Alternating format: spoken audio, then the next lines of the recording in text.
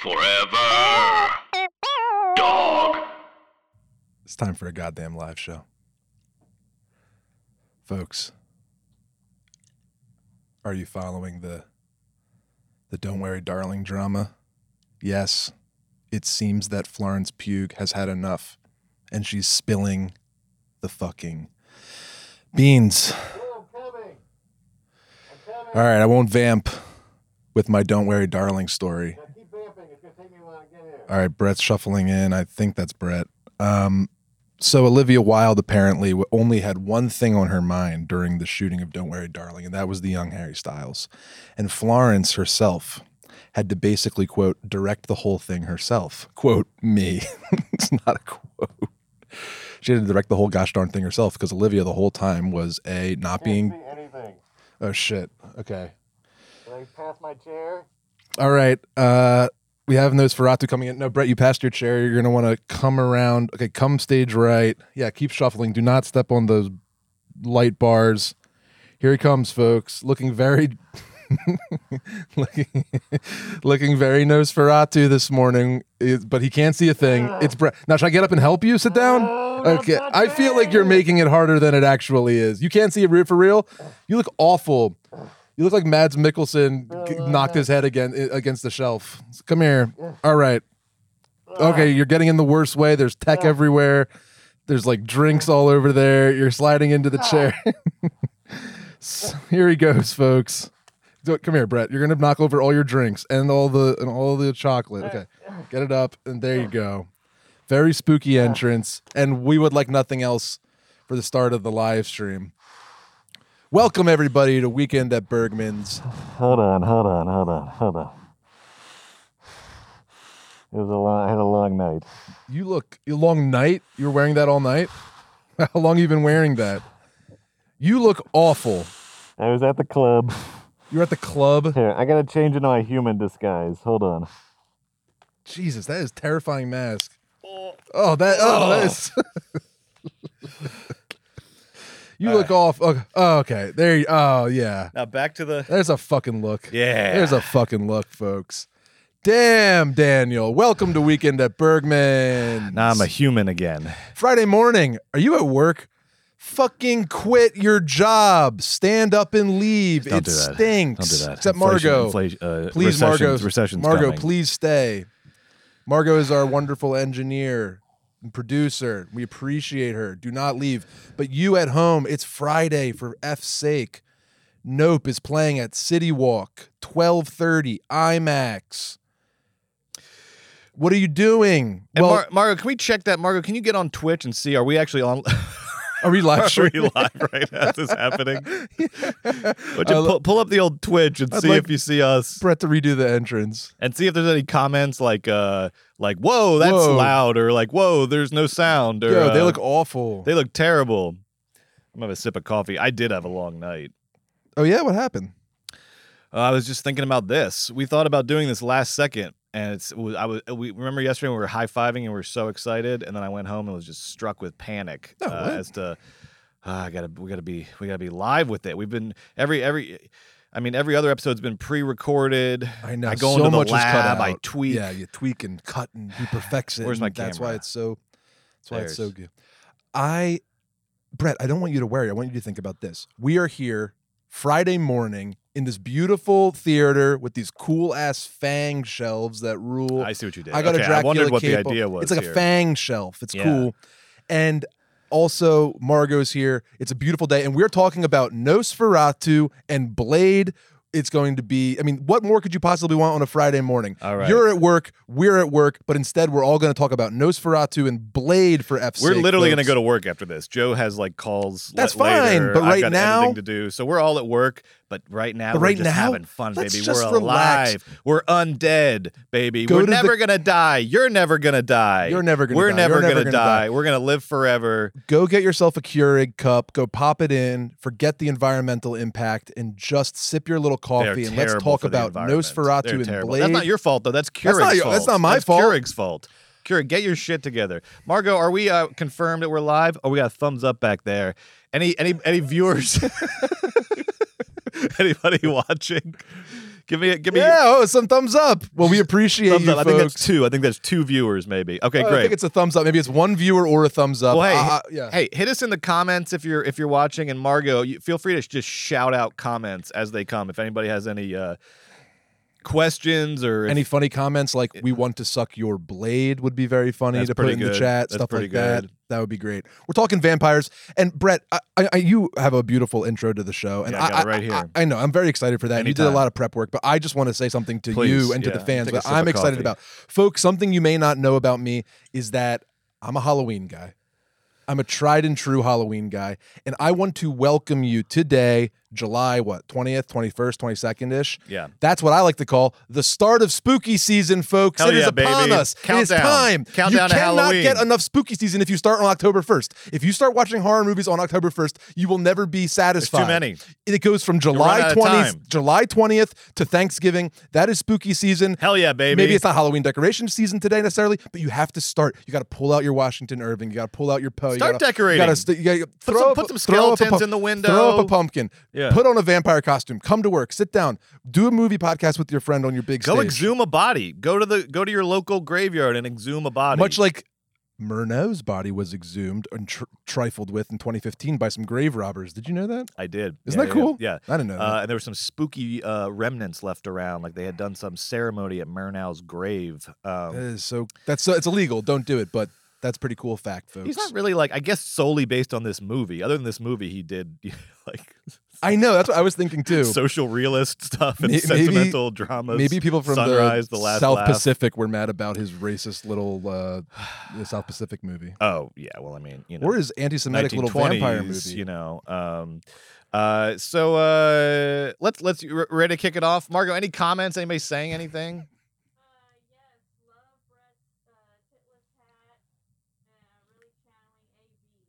Nice. Thank you. Yes, I am channeling Alec Baldwin. This is me as a vampire trying to fit in on the Upper West Side. It's a little social commentary for you motherfuckers. It's pretty funny. On today's episode of Weekend at Bergman, sharpen your steaks and mince your garlic because we've got vampires in the house. Representing the art house, it's the 1922 German expressionist classic Nosferatu, A Symphony of Horror. Directed by F.W. Murnau and starring Max Schreck. And representing the mainstream, it's my Marvel Cinematic Universe, 1998's Blade, starring Wesley Snipes. Joe, are you ready? Hell yeah. Then Margot, hit that audio file that says different drum, giving away the... Probably should have named it something else. Different drum. Here we go. If you know it, sing along. You know it. Kids. Sing along. Every week, you and I watch 2 movies together. Well, not quite together, because we watch them apart. You at your house and me at mine. Whoa. Every week, we watch the same 2 movies. Suck my blood, you undead freaks. But how do we choose these 2 movies? Well, one is a brilliant, beautiful work of cinematic art, the height of the medium, and the other one is mainstream. I'm talking popcorn, baby, Hollywood endings, but what happens when we watch them back to back and have to say, I think I lost it, which one we liked better. Here we go. And we have to be honest. Welcome to Weekend at Bergman's, our first live stream. We're going to watch an art house movie and a mainstream movie, and we're going to tell you which one we like better, and we have to be honest about that. And then the one that we like better is going to go into the canon, and the one that we did not like as much is going to go into the trash canon, and we are never allowed to watch it again for the rest of our godforsaken lives, which will last forever because we are the undead. Welcome to Weekend at Bergman's. My name is Brett Boehm. I'm seated across from our co-host, my co-host, Joe Cilio. And Joe, I have to be honest out of the gate here, not since way back at Die Hard versus Jean Dielman have I had to make such a difficult decision as I have to make today. I will be honest with you. I think, and specifically because, I'll give a little teaser here before we get into the movies, specifically because this is an impossible decision because these movies are doing entirely different things. They are genre related, which is why we put them together. But right. I'm sorry. I'm so sorry I didn't find this. I think this was actually a listener suggestion. Whoever the listener is that suggested these, I will find your name and I will tweet it out. Make sure you get credit. I'm sorry I don't remember right now. I believe this was a listener suggestion though. So the listeners are so good at picking the movies. They're so good. But guys, they're so good. You're bleeding us dry. Like. This is impossible. You keep giving us these impossible. It's impossible. choices. The Red Shoes versus Showgirls, Nosferatu versus Blade. I want to watch these movies. I like Nosferatu and Blade. I won't get into how much I like them because I don't want to spoil. I think they both do. I'll give us a little bit of a spoiler. I want to watch think they them. both do what they are trying to do very, very well at the highest level. But they are just doing very different things with the genre. So this is a hard-ass decision. This is a hard-ass decision. I really, really feel that because, yeah, you don't want to not watch either of these films ever again. But that's not what we do here, Brett. All we have to do is just be honest about which one we liked more and which one was better. That's all we have to do. But Brett is not wrong, folks. It's going to be a doozy. There's no way I'd rather start off spooky season than by going right now, right to the thick of it, right to the heart of it, and just getting right to the point and saying, which movie do you like more? Which movie is better, Blade or Nosferatu? And here we go, folks. Well, so I have not decided. I'm also going to be mixing up some blood here for a little game we're going to play. I love that. Wait, what? Yeah, it's okay. You'll find out. It's fine. It'll be fun. You gonna drink it? I mean, some might get in one of our mouths. That's definitely a possibility. So no, it'll be fun. It'll be so much fun. You'll find out.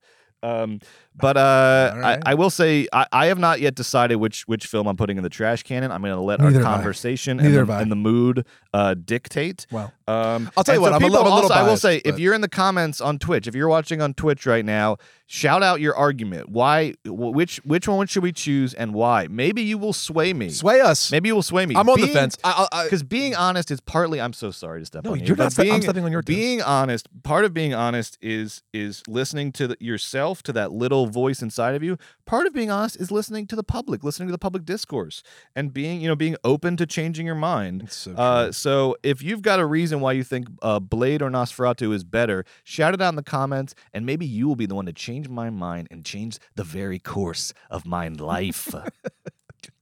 Yeah. Any comments, DeMarco?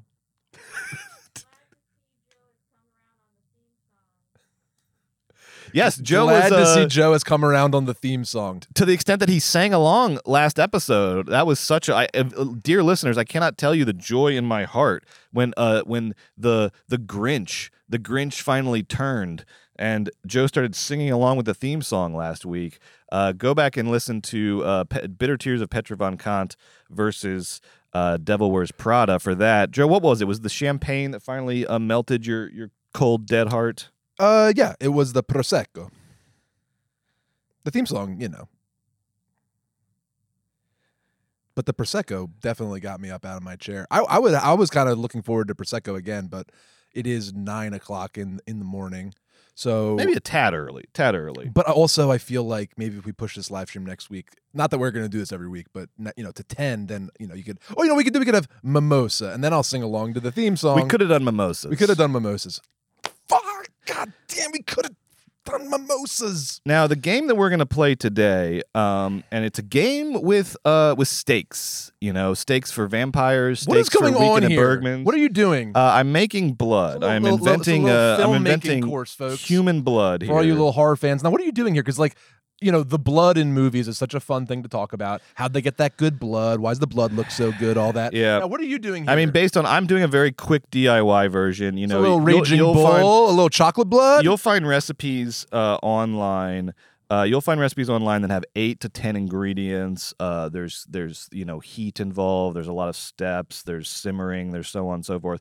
I'm just doing a quick corn syrup, chocolate syrup, red food dye. Corn mix. syrup, chocolate syrup, red food dye. How's your viscousness? Now, also, what do you think you're gonna do with that? All right. So what we're gonna do is we're gonna play a game called Guess the Celebrity's Blood Type. All right. So I'm going to. Joe literally is hearing about this for the first time. That's how we do every week, baby. Joe has no idea what's going on. You know that classic podcast structure where one person puts in hours and hours of work ahead of time and the other person just rolls up into the studio and reacts to shit? Or is it the kind of podcast where one person's so self-centered, they think they're the only motherfucker who's ever doing anything? You think I didn't do anything for the fucking podcast this morning? What the fuck is, like, just because you're you. You do look great. You're you. I did all my things for the podcast. You do look fantastic. You look very good. Well, I really appreciate that. And if you're watching the live stream, you know we dress up every week in character. If you sign up for Forever Dog Plus, you also know that we dress up. But every Brett, week. it's like $45 a week for Forever Dog Plus. Oh no, it's $5 a month, sir. What? You get all that for $5 a month? $5 a month, sir. Oh my god! Even in this crippling wait, recession, Margo, what is it? Ooh, I was seeing a lot of Blade love on Twitter yesterday. Nosferatu is so visually striking. We've got a German expressionist fan in the chat. I love it. It's a good point. I love it. Nosferatu is very visually striking. And fuck D.W. Griffith. I say F.W. Murnau created the language of cinema. Blade is badass. Blade is badass. Well, that's true. Yeah, Blade is badass. Blade is nobody would ever badass. deny And you that. can't undermine the value of being badass as a movie. I mean, that's one of the joys of cinema. Yes. All right, we're almost done here. So the game that we're going to play today, we love playing games. We just love it. We love it. They call us the James Corden of podcasts for how many damn games. Nothing funnier than a game. How many games? The Jimmy Fallon of podcasts. Pick your poison. I love on the back in Second City with Rick Moranis and John Candy and Catherine O'Hara. They used to just like play all those funny games. They used to play all those great when games. they were like inventing modern comedy. They used to play all those funny games like they do. Like John Candy do like beer pong with Jack Lemmon. He'd stop by shit like that. It was great. So what are you gonna what now? Okay, so folks don't know what this is in front of me. You'll see it. I imagine later. It's not this plus this making me very nervous. Plus a game called what did you say? All right, guess the celebrity's blood type. So I don't there's even two know the things blood here. types. There's two things here. This is a game. This is why I love this game. It is just pure chance, baby. There's no way you can strategize. There's no way you can increase your odds. It is a game of pure chance, multiple choice. I'm gonna take it easy on by not making you say positive or negative. So I'm starting to put together the pieces of this. You have four options: A, B, or O. Right, are the blood types? A, B, or O. Okay. No. Oh, sorry. A, B, B, A, B, or O are the blood types, right? And there's also positive, negative, but I'm not going to go there because then I did the math and the the chances of you getting it are just exponentially decreased there. Okay. So just A, B, or O. Okay. I've given you 5 celebrities. Now here's what's going to happen. Yeah. If you get 1 right out of the 5, it's a draw. If you get 0 right, I win. If you get 1 right, it's a draw. If you get 2 right, you win. Is that clear?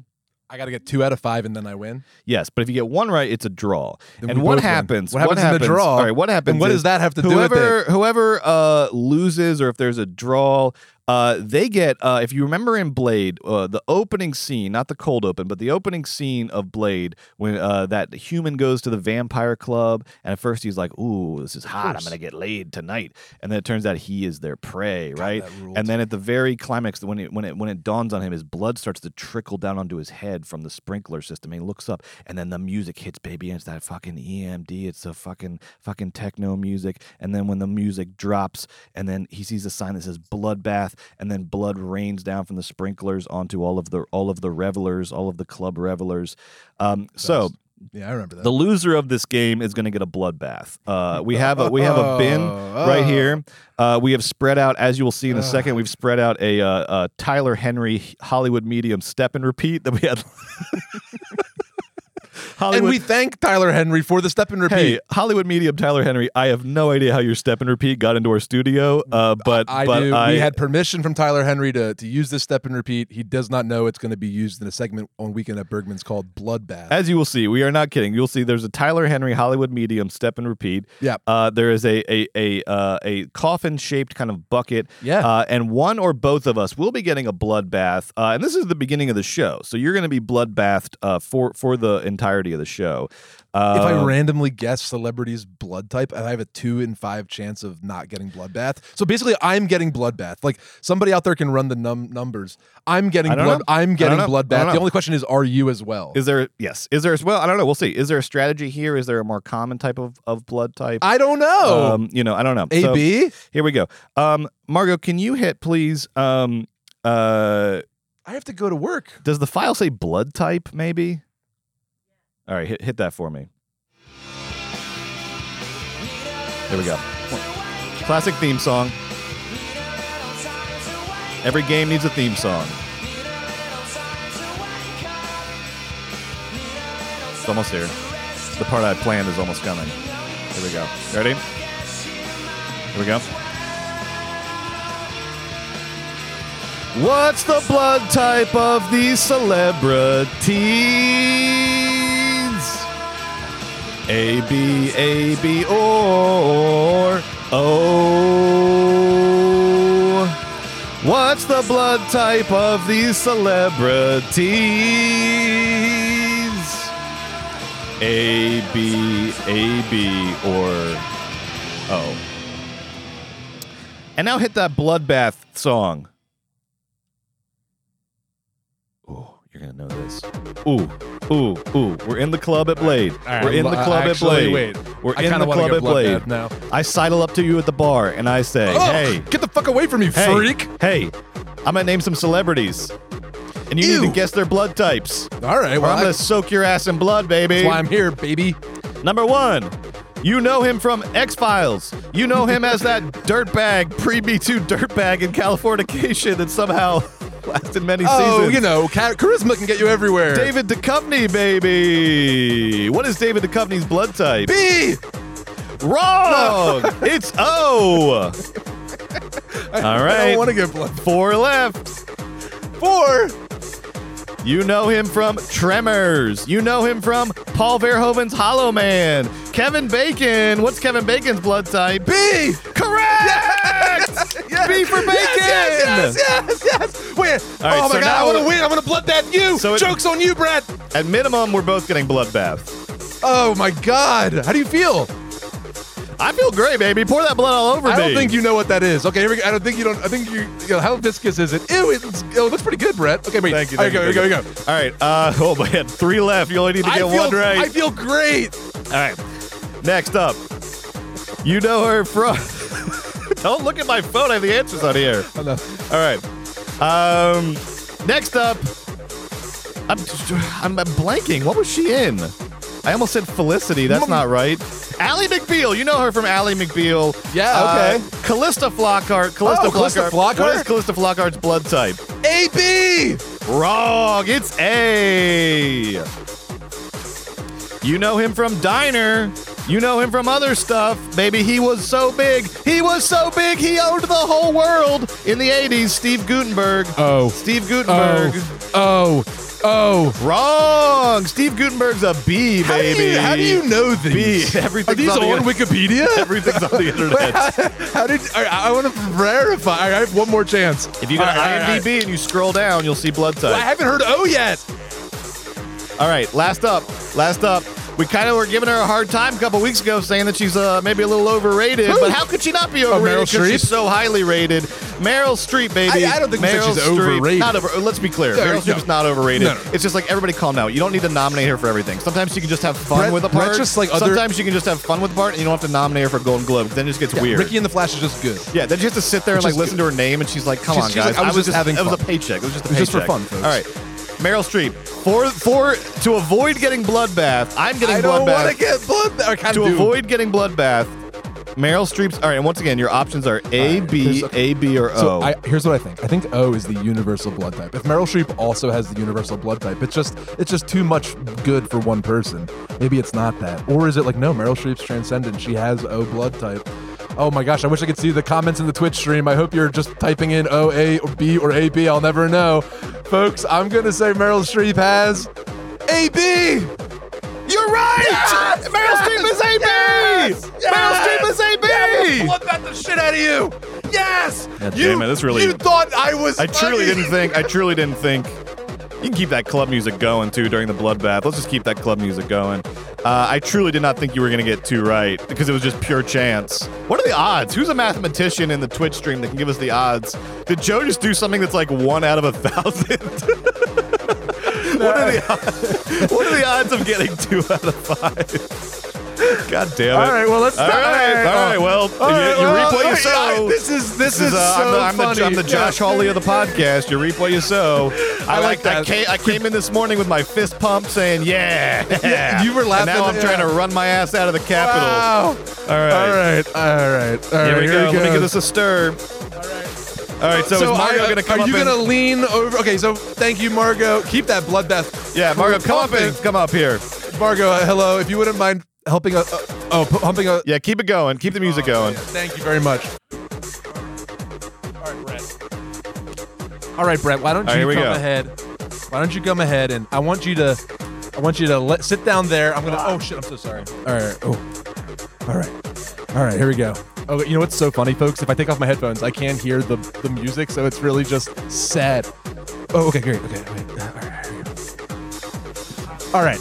Yeah, everyone. Okay, so. Margot, if you take that center one and you just grab the tripod leg and go ahead, why don't you push it down here? Yeah. All right.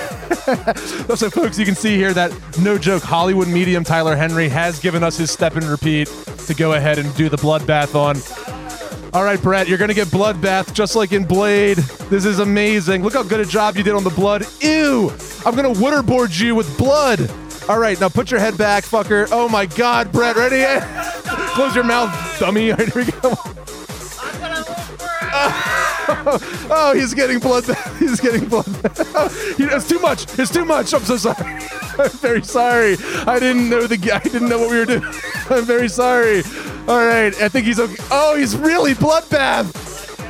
Oh, fuck. All right. Well, you go. Fuck. Oh, the live stream's going nuts. Oh, Brett, are you okay? All right. Use the Tyler Henry step and repeat to clean yourself. Use the Tyler. Wrap yourself up in the step and repeat. That's right. This is the part when Blade bursts in and he kills all the vampires, throws a Tyler Henry step and repeat at the crowd and says, "Clean yourself up. Clean yourself up," he says to the crowd. Oh, that's the bloodbath. Brett reaps what he sows. I guessed Callista Flockhart's blood type. I got Meryl Streep and I got, and Kevin Bacon. Kevin Bacon. All right, folks. Brett's gonna go clean himself up in the tarp, and wow, that was a good game. You really are the game maestro. And you know what, folks? I guess egg on my face. Games really are the best part of comedy. Oh Lord, that was fucking funny. Oh Jesus. Oh, you okay? I'm really sorry about that bloodbath. Oh, here, Margo, can we see Brett struggling a little bit? Oh, perfect. Yeah. Oh fuck, he's wrapping himself up in. Yeah.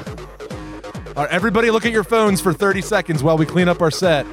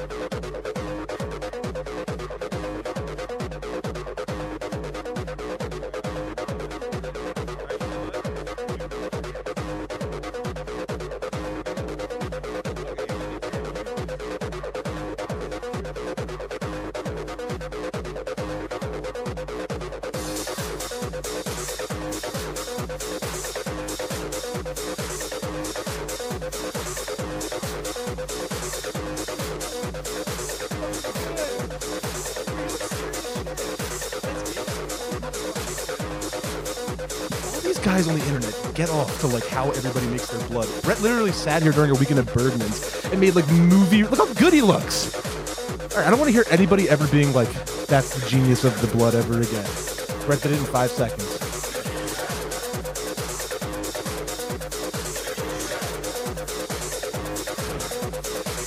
I poured about 1/3 of the blood on you. Oh, you want to? Why are you putting your shoes in there, darling? What do you think you're doing? I'm dripping blood. Use the paper towels to pat off your little face.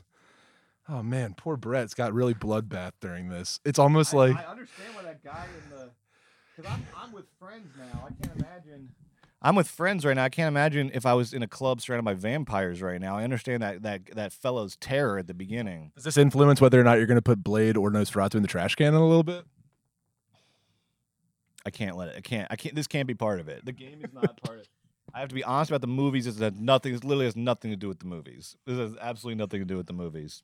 I thought like this is improbable. This was supposed to be me, everybody. This was supposed to be a joke, and I was going to eat shit. Please figure out the probability of what Joe just did. Figure out what the probability was. That like literally was that like 1 in 100? Was that 1 in 1,000? I stayed up all night looking up celebrity blood types, just doing flashcards. He's lying. He had no idea this game was coming. This was a total, and I kept it because I was thinking like maybe there is a strategy. The more common blood types, this and that. He had no idea this was coming. He was just guessing. This was just complete random. And look at this. Look at me.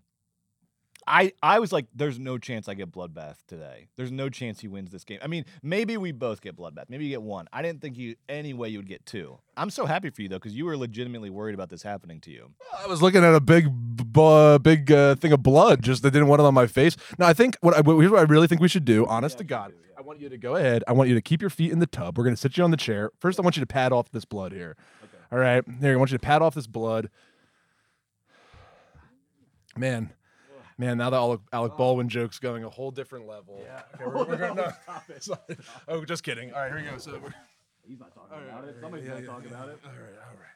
All right. Look, you just okay. This is good. Now here, take some towels and put this on your face. Go ahead and dab. I think you look great. Thank you. And I think the chair is going to be totally fine. Okay. But do keep your booties in there because now they're covered in blood. Yeah. Now we're gonna move this. Yeah. And this is the beauty of live theater. Briefly step on here. That Tyler Henry. Right? Tyler Henry. I'm gonna. Yeah. Big thanks to Tyler Henry. Oh, thank you so much, Tyler. Okay, you come here. Okay. You sit here. I'm gonna clean you off. You're fine. No, I don't need. If I can just sit down. You're sitting down. You're good. Fine. Okay. All right. Okay. All right. Headphones might be a bit of a problem for Brett, though, Margo. We might just kind of ixnay the headphones for Brett. No headphones we gotta watch for your me. scene study. That's I know what happens. I know what happens. Okay. I know these movies like the back of my damn hand at this point. I watched these 3 times each this week. Okay, brag. Oh man, that was fucking funny. Okay. That is phenomenal. That's Blade level blood. That right was. there, baby. You look so good. Thank you. God I feel damn it. actually. All I right. feel good. I feel fucking great You right now. look good. And And stop with that. That's the worst. Is that feeling of that paper towel? I mean, honest to God, That's what in the? I'm just trying to help. the texture of that paper towel on this blood is like it's like nails on a chalkboard. Well, then you know what? Then you're just gonna have to be blooded. Cause No, I'm fine with it. I'm fine with it. All right. So, what movie are we talking about first? All right, let me get my notes back here. Oh, guys, that was fun. I hope you enjoyed Guess the Celebrity's Blood Type. This is how that game ended up. Do you have a little outro song like you always do? Yeah, hit me with that. Hold on. I'm gonna put the headphones on. It'll be fine. Where'd they go? That's okay. We'll buy you some new ones. Yeah, These are the Brett's headphones. Now. These are not the good ones. These are not the good. Those headphones. Audio Technicas, they're not the good ones. No, not these particular ones. Okay. All right. Margo, hit me with Blood Type again.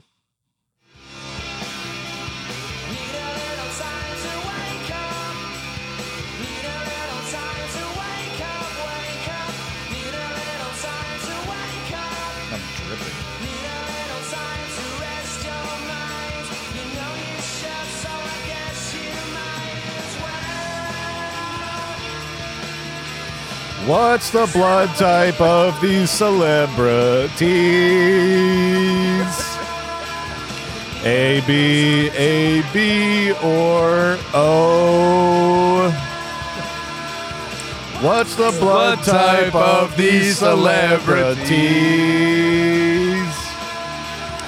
A, B, or O. Okay, all right. Joe won. Joke's on me.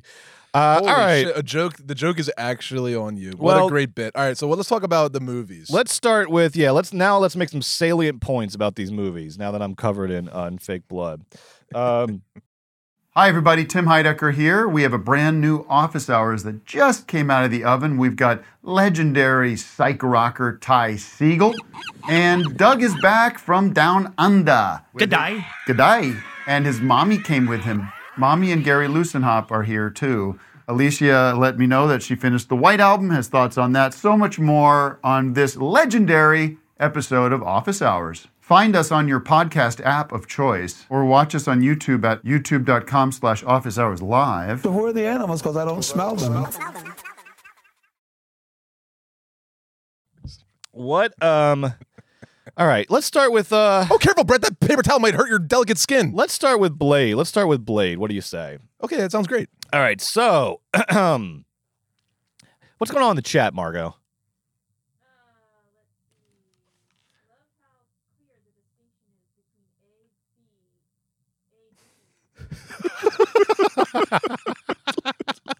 Okay, all right, great. Love Somebody- how clear the distinction is between A, B, and O. No, yeah.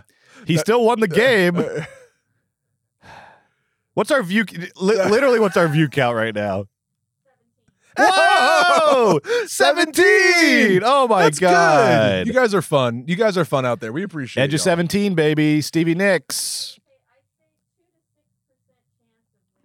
What? Wait. What's the percent? 2 to 6% chance of winning. 2 to 6% chance. Wow. Okay. What does that mean? What does that means I had a 2 to 6% chance to not get bloodbath. I succeeded, and you got bloodbath. That's pretty incredible. Is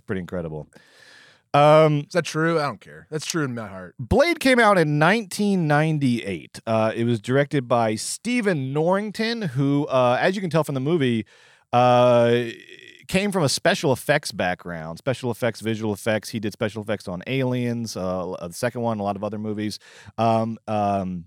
Really also did a really cool cult classic called Death Machine with Brad Dourif that he wrote and directed in 94. But he came up in the special effects world and then moved into the director's chair with Blade. It was written by now a kind of iconic name in comic book movies, David Goyer, who then wrote the Dark Knight trilogy for Christopher Nolan. So I guess moved over to DC after this, because then he also did Man of Steel and Batman v Superman, wrote those.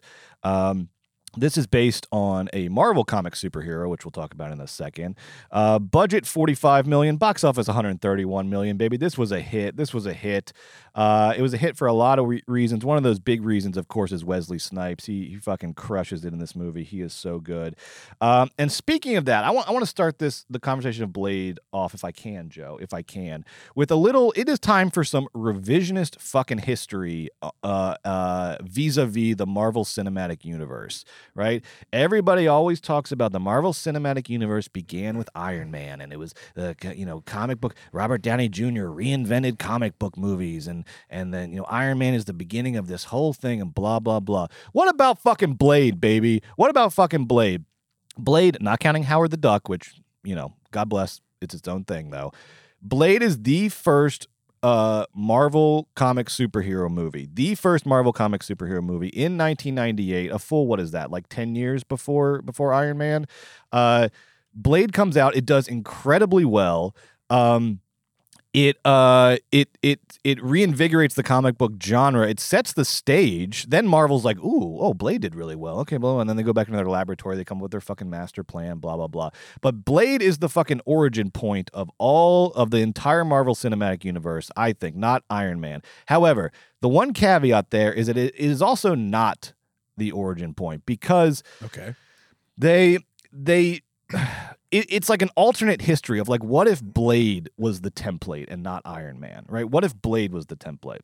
The first Marvel superhero was black. The first Marvel movie was fucking gory and fucking cool and fucking dark and fucking anti-cop and anti-capitalist. The first Marvel movie was badass, and its name was Blade. But they decided for whatever reason that doesn't have as much commercial appeal as a fucking white arms dealer that loves to crack a joke, baby. Loves to crack a good joke. A Blade is funnier than any of the other Marvel movies, and yet it doesn't commit the cardinal sin of all these Marvel movies in that it tries to be a comedy. It's funny, but it's not trying to be a comedy. It's a fucking action movie. It's a fucking vampire movie. It's fucking dark. It's fucking goth. It's fucking techno. It's fucking late 90s, baby. It's fucking Matrix era.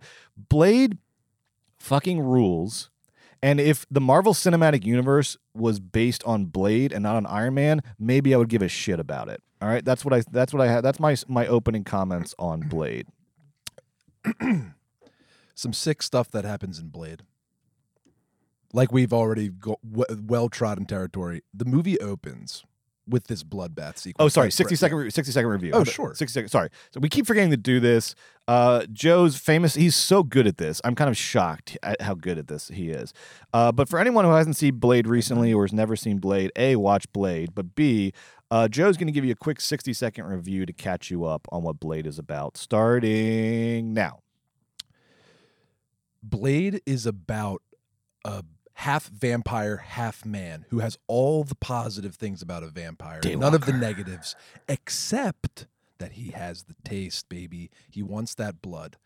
But he meets up with Chris Christopherson at a certain point in his life, and he's able to control that taste. And he goes on a vicious hunting spree, and he is a sick, martial arts-inspired, samurai-esque vampire hunter who can shoot cool guns and cool swords and kill vampires and turn them into dust. Wesley Snipes, 5th level black belt. What happens in this film, though, is that there's a young upstart vampire 20 seconds. named Frost who wants to become the God King vampire, Lamagra. Dwarf. And he uses Wesley Snipes' blood to run down and combine with the 12 10 powerfulest vampires to turn him into Lamagra. Udo Kier. And Blade has to fight him. And with the help of his this doctor who's beautiful, he sucks her blood and gets a lot of power, and then he kills Lamagra, and Blade rules.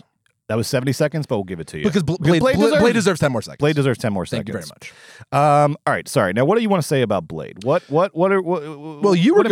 impressed itself You upon were you? saying, oh man, if Marvel only did what Blade did, I'd care about this universe. That's I am going to co-sign that by reminding the viewers, if you haven't watched Blade recently, some sick-ass shit that happens in Blade. Yeah, the opening bloodbath scene is truly tremendous. We've gone over it. It's well-worn territory. Other cool shit that happens in this movie. One time Blade goes to find some information from a wildly obese vampire, something you never see. The biggest vampire, like it's Pearl like or something? Jabba the vampire, and it's so That guy's big name. and disgusting looking. Like it's like a big ball. It looks like the Blob, this like scary vampire thing, and he has a UV light gun, and he like burns it like a marshmallow in a s'more, burns it for getting the information. It ruled. Other things that rule. Blade's sadistic, and Blade's the doctor he teams up with is kind of sadistic too. She goes hard with that UV ray. This movie's dark, and I love it. Blade is a man on a mission. At one point, when Blade kills vampires, first of all, they have this incredible thing where not only sometimes do they. I also really quick. Sorry, I'm so sorry. I felt bad for we'll just call him Jabba the Hutt. I felt bad for Jabba. I felt he lets out that one because he's a bad vampire. He's doing bad vampire things. He's on Stephen Dorff's team. But he lets out, once they like are really hitting him with that UV at the end and he's just boiling, and like I had subtitles on, the subtitle said skin bubbling in parentheses, and then he lets out, there's that very last little like weak like cry he lets out when he has like no more like voice left inside of him to express his pain, and he's just left with this like squeaking sound. I was like, man. Yeah, absolutely. It was truly. This movie is truly vile and funny and visceral wonderful and intense. The vampires explode really funny too. When Blade at the end has some sort of serum that kills the vampires, their heads like explode up really big and go blah, blah, blah, blah, and then they pop, and the blood is disgusting and wonderful. Oh my gosh, this movie has it all, folks. The bad guy not only is bad, he's also fucking Blade's hot mom, which is fucking cool. Also, another amazing cool thing about Blade, sometimes he kills when he kills the big bad vampires that like rule the vampire roost, skeleton bats come pouring out of their mouths to attack Blade, like the monkeys in The Wizard of Oz. They crawl out, but they're skeleton bats with skeleton wings that Blade fights. That rules. And he doesn't fight them he fights them in an R-rated fashion, and it absolutely slaps. I love it. Let me say something too to the Marvel Cinematic Universe and to all franchises out there right now. Just because you have CGI at your disposal, just because you can create anything anything at all digitally, you still have to be creative with this shit. You still have to be genre. You have to be creative. You have to think of nightmarish visions, things that appeal to our deepest, darkest impulses, things that we would only see in the deepest hour of night when we close our eyes. Blade, I can't think of a movie since Blade that has been this creative with special effects, with gore, with visual effects, with sort of genre characters, genre archetypes. This movie is so fucking creative. Every fucking scene. It is it's like Blade Runner with a pulse. It's like Blade Runner with a techno beat, baby. It is like, it does genre and effects so well. I fucking love this movie. Sorry, keep going. At one point, Pearl was Jabba the Hutt. That's the Pearl. At one point, Blade, using his katana, cuts a vampire's head off. That vampire had previously stolen his sunglasses. The sunglasses fly into Blade's hands. Donald Logue catches them. He puts them on, and then the techno music starts pumping, and it's on to the final battle. I mean, give me. Other things that ruled in Blade, folks, the list is long.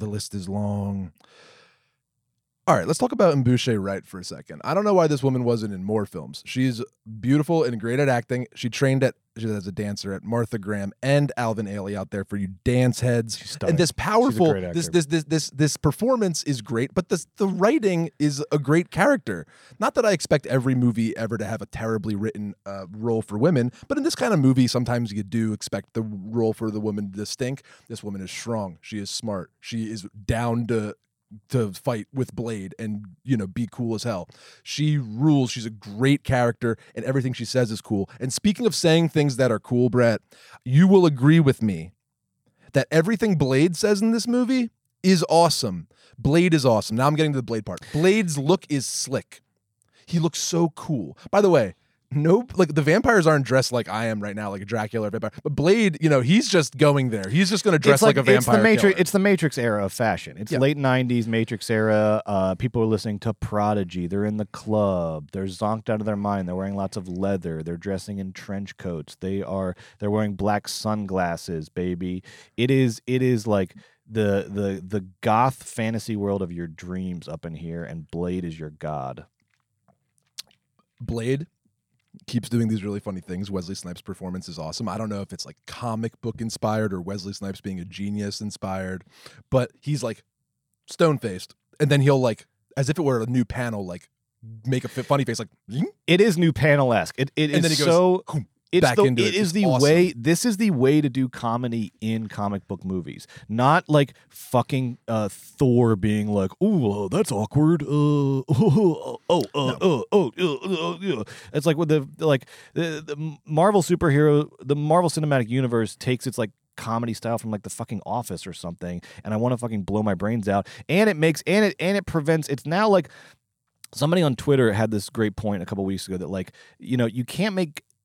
Studios don't make comedies anymore because everyone has convinced themselves that the Marvel movies are comedies, and so they think that like Marvel has like consumed not only all of our attention and all the fucking bandwidth and Star Wars and whatever else, they've consumed all the fucking entertainment bandwidth there is. Because look, I wouldn't mind like. God bless these movies. Any movie can fucking exist. Any movie can have a fan base. But when movies become so hegemonic where they're absorbing everything, they're absorbing all the bandwidth, all the attention, they're absorbing all the studio money, they're taking everything, then there's nothing left. Then that is a fucking problem. And I think this person had a very good, whoever it was, I'm sorry, I don't remember, had a very good point, which is that because these Marvel movies want to pretend like they're comedies and they want to fucking have little dumb fucking bits where like the most gorgeous like ripped people you've ever seen act like they're in the fucking Office, and we have to pretend that that's comedy now. Then that like everybody's like, oh no they're comedy, so we're doing comedy because Marvel movies are comedies, and that like checks that box. Get in your own fucking lane.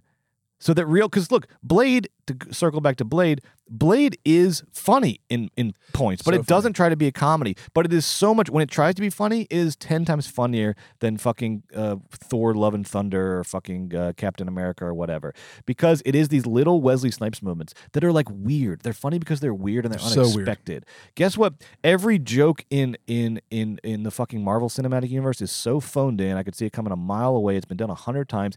Marvel Cinematic Universe does jokes that have been like tested in focus groups 20 times and have gone through 20 producer notes, and it's just so obvious. Blade jokes are shit that Wesley Snipes is just like sort of thinking of in the moment, and I fucking love it. The little smiles, this little fist pump he does, like after like And the great part is they combine the humor, they combine those little comedic moments with like ultra violence and gore, and so it's just this fucking delicious fucking plate where you got your violence and your gore, and then you've got little like comedic moments, and it's all together, and it's also intense, and like Steven Dorff, So like, intense. and it's also important to have a character who is not at all interested in being funny. That's awesome. Steven Dorff has no interest in being funny in this movie. He is fucking hardcore ass. Fucking emo Steven Dorff up Fucks in Blade's here. mom. I love Blade. Blade says some motherfuckers are always trying to ice skate uphill, and it's funnier than any Marvel movie because he just says it like it's a thing that makes sense, and he says it straight, and he says it intensely, and he says it like with conviction, and people respond to it as if he's saying something normal, and it's so funny. Some motherfuckers are always trying to ice skate uphill, and he says it so cool. He looks And they so say, cool. yeah, and more importantly, they say fucking motherfucker a lot. That's fun. That's fun in It is these fun. movies. That's fun. Violence when it's fun, like in a Bruce Lee or a Jackie Chan movie. This movie is like obviously inspired by that. It has tons of great martial arts. Brett already said Wesley Snipes is like a 5th degree black belt. He's been training since he was 12 years old, and it shows because the martial arts in this film rule. When violence is fun in movies, it really is fun. When violence is scary in movies, it's scary and has to be used delicately. But when violence is like mindless or just used for grossness or just like is done inelegantly spectacle. or For spectacle. unartistically, I don't like that at all. When violence is just there for violence's sake, No. it's awful. But in this movie, when your violence is really excuse me, but I don't know what other word for it. Fun. It's like enlivening. It's like it's exciting, and it's really is violent and gross. But Blade is doing it so specifically, so technically, so coolly, with such swagger and charisma. And It's ballet, baby. It's opera. It's awesome. Yeah. And Do people complain about the violence in fucking Don Juan? No. There's like it's operatic. It's spectacle. It's just pure art. It's really well done, and the movie builds beautifully. So it starts with this gorgeous bloodbath scene, which I thought like it was so good. It's so effectively done. Blade comes in at the end after they do this bloodbath, and he just does his Blade thing, and you are so on board with Blade. You barely know his backstory. Of course, it kind of factors into the plot, but really, it's like so delicately layered. It's just like, do you see Wesley Snipes? Do you see the outfit? Do you see him killing all these weird vampires that are doing a bloodbath trying to kill this guy? So like, obviously, he's the good guy. He kicks butt. It freaking rules. You're instantly on board with Blade. And I said this should be the crescendo of this is like a climax. But Blade continues. Unlike everybody else in this genre nowadays, where, like Brett's saying, comic books are so tried and true and everything feels perfunctory and rehashed, Blade finds so many nuggets of creativity that are completely and totally unmatched by so many of its comic book peers. And I mean again and again and again, where every 10 minutes this movie is giving you choices and like delicious horror concoctions. It doesn't throw it in anything. I clapped 3 times during this movie. My wife absolutely freaking loved this movie, and she was like, "Oh, yeah, I guess I'll watch it for a second." Completely absorbed into this movie. It is so fun, and the choices are unique and interesting, and the crescendo as well. And the end scene is better than the bloodbath scene. It kicks ass. This movie is built so well. Wesley Snipes murders, the supporting cast murders, Christopherson murders, and the vampires are fun. It doesn't get bogged down in lore, it doesn't get bogged down in backstory. It uses backstory really well. Like I've said many times, Steven Dorff is sleeping with and has always been sleeping with Blade's mom. He turned her. Very funny, and it's a wonderful film. And then when it's over, folks, it's just fucking over because there's no need, it has a nice little coda, but Love that coda. it is a well built machine of a movie that is a total delight with tons of brilliant bursts of creativity, plenty of great horror stuff, plenty of great action stuff. It's simultaneously respecting what came before it and creating something new. It is the inception point of the modern comic book movie. It deserves should have more been. respect. It should have been. It's more floating on an island, I think. It should have been the inception point, but I guess it wasn't. And I'll get into why I think it was not the inception point. I think because let's be very clear here. I think it was not the inception point mainly because it had a black protagonist. There was actually, I was reading, there was producers who wanted to, because Blade, the original comic book character, is black. There were producers who wanted to change the character to a white guy, which is fucking, of course, I mean, obviously. predictable and insane in equal measure. I think it was not the inception point because it had a black protagonist, because it was hard R, because Also, because I think it is. Let's get into this. I think the movie is very anti-cop, and I think is very anti-capitalist as well. And the reason I think that is anti-cop is obvious. The cops in this movie are They get like, lit up. They're like Keystone cops with like submachine guns and like no fucking hesitation. They run in. They will shoot at anything that moves. They will run in and shoot. There's a great. I think it was actually getting memed last week. This scene where they run into a fucking hospital and just see Blade and start taking shots at him. And he turns around and he goes, "Motherfucker, have you lost your mind?" And it is such a great fucking line. It's so funny. And then even when he has a hostage. He has a hostage who is also sorry, not a hostage. He's rescuing her, but in the point of view of the police, it looks like he's taking a hostage. She is also a black woman. They are just like firing at them mercilessly with fucking machine guns. They are taking shots. They are like a bunch of people will shoot at them and then somebody else will run in and shoot at them. This movie presents cops as just like mindless fucking trigger men, which I love. It also then we later find out that the police are in the pocket of like the higher elder vampires. So there's like a higher level of vampires that have existed for hundreds of years in plain sight. They are led by the great Udo Kier, who was in a bunch of Andy Warhol movies and other stuff, My Own Private Idaho. And so Udo Kier leads this like a high elder level of vampires, and Stephen Dorff is like the young upstart who wants to like go to war with the humans. And I think there's a really interesting satire at work here, where the Elder League of Vampires, they are wealthy and powerful beyond belief. They own the police. They own tons of real estate. It says they own tons of like, they're in like finance. They're basically the fucking Illuminati. They fucking run it all. But they don't. It's very important for them not to like be known, right? It's like it's the fucking the people that run our economy that don't want you to know they run our economy or run our world, and they want to exist in hiding. They want to do everything through proxies, right? The fucking Koch brothers or whoever. And of course we know their names, but that was against their will. They wanted to go do everything through proxies, everything through, funneling their money through this think tank to that thing, and then it trickles into the public consciousness this way. I think the Elder League of Vampires is a great satire of the power structure that runs our country, that runs the world, that wants to exist in hiding and doesn't want to come out and let you know they're there. That wants to let everything just sort of trickle and percolate from high above, but they don't want to show their face. And that's why they don't like Stephen Dorff. It's not that, they sort of, because Stephen Dorff is not purebred. He was a human who was bitten. So they hit him on that. But the one thing they really don't like about Stephen Dorff is that he wants to make the war between vampires and humans public facing and obvious. He wants to go to war with them in a very public way, and they say no. Let's just suck their blood slowly, from hiding in the shadows. Stephen Dorff wants to make it visible, wants to go public with it, and that's what is really a threat to their power. Is that and Stephen Dorff says, why are the humans are our food? We feed on them. Why don't we just do that? Why do we have to be so secretive about it? And they have to be secretive about it because that's the only way they can perpetuate that power is by not letting anybody know that they're there. And so to me, this is like, it's like vampire capitalism. A great satire of vampire capitalism, a great satire of the police. I think there's a lot of really aggressive messaging in this movie that I love. And to circle back, I think that's also why this did not become the template. I think this movie, as much as it was financially successful, I think a lot about it made Marvel, who was, I think later was bought by Fox and then bought by Disney, I think made people there nervous. Whereas when Robert Downey Jr. comes on the scene, and then the whole vibe of Marvel is very white and very sort of pro-military and like very sort of, there are bad apples, but overall all this stuff is good.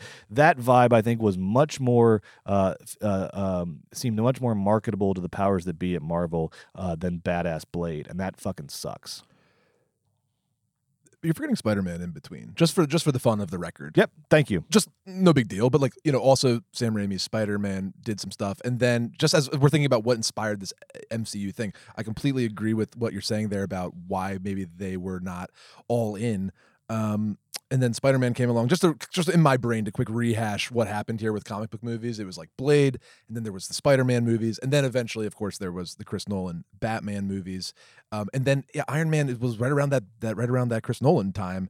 And you're right. And I guess Iron Man made $1 trillion, and Blade made 150 million. But everything you're saying is also But true. it's also, like they put so much more behind it. They crafted their whole Definitely. scheme around it. But I think ultimately they liked the fact that it was at its heart, pro-military, pro, That's how you get it funded. American interventionism, pro this, pro that. I think they liked that vibe a lot more. And then it takes fucking 10 movies before we get Black Panther. So I think Wow. I think, let's be very honest, I think the Marvel Cinematic Universe wanted to root itself in white heroes. I think that is why Iron Man became the seed of the whole thing, as opposed to Blade, which, relative to its time period, did very fucking well, because it's coming out when there aren't, before Spider-Man, before Dark Knight, That's right. that had all primed the pump for Iron Man. So again, Iron Man, born on third base, thinks it hit a home run, whereas Blade is coming out of the middle of nowhere and is doing very good and is creating a cinematic language that should have given birth to a whole genre, a whole universe, and it did not. It was buried, and let's be very honest too here. Wesley Snipes was has always throughout his career been very outspoken about racism in Hollywood.